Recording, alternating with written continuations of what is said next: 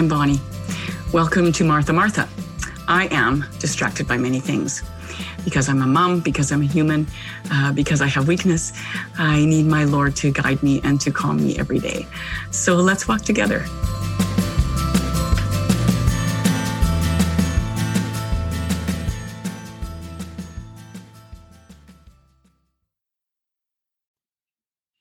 Good morning. So I was chatting about how I became Catholic, and I think that, I've sort of laid out some of the fundamental things that were in place to make it, ripe for me to consider the Catholic Church. But I think that probably the most significant thing about my own conversion was simply that there has to be, in order for conversion to happen, at some point, a shift, right? A change of heart, a desire to be converted, right? So there was a few things that were part of that conversion, part of that turning of my heart towards God. One was simply that there was an idea that I had provided all the goodness in my own life somehow, and I suppose the badness as well, but that whatever I was experiencing in my life, I was responsible for. Okay. And then I came across this scripture, which today is still my favorite scripture quote: "To whom much has been given, much will be required." And I started suddenly thinking of it in a different way, that I hadn't created what was in my life. Of course, I created some of it, but I hadn't essentially created what happens in my life. I had been given a life, and I was to do something with it.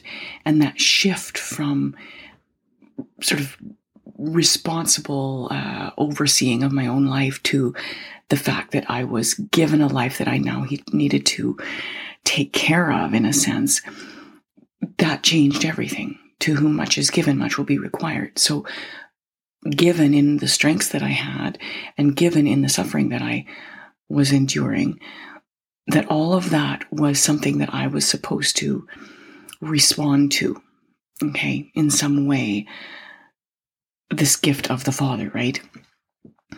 So that shift in thought, that was a really fundamental part of that shift in thought. And what it led to was this idea is that nothing I do, nothing that happens in my life is not somehow without His grace to either bring the best out of it for me or do something. He's capable of doing something wonderful with the terrible things that happen in my life, or had happened in my life, that I can proceed knowing God's grace is abounding, and that He's walking with me and I'm not by myself, right? So that shift really was about a relationship, and a relationship that I had always been there, but I had never had the understanding to acknowledge.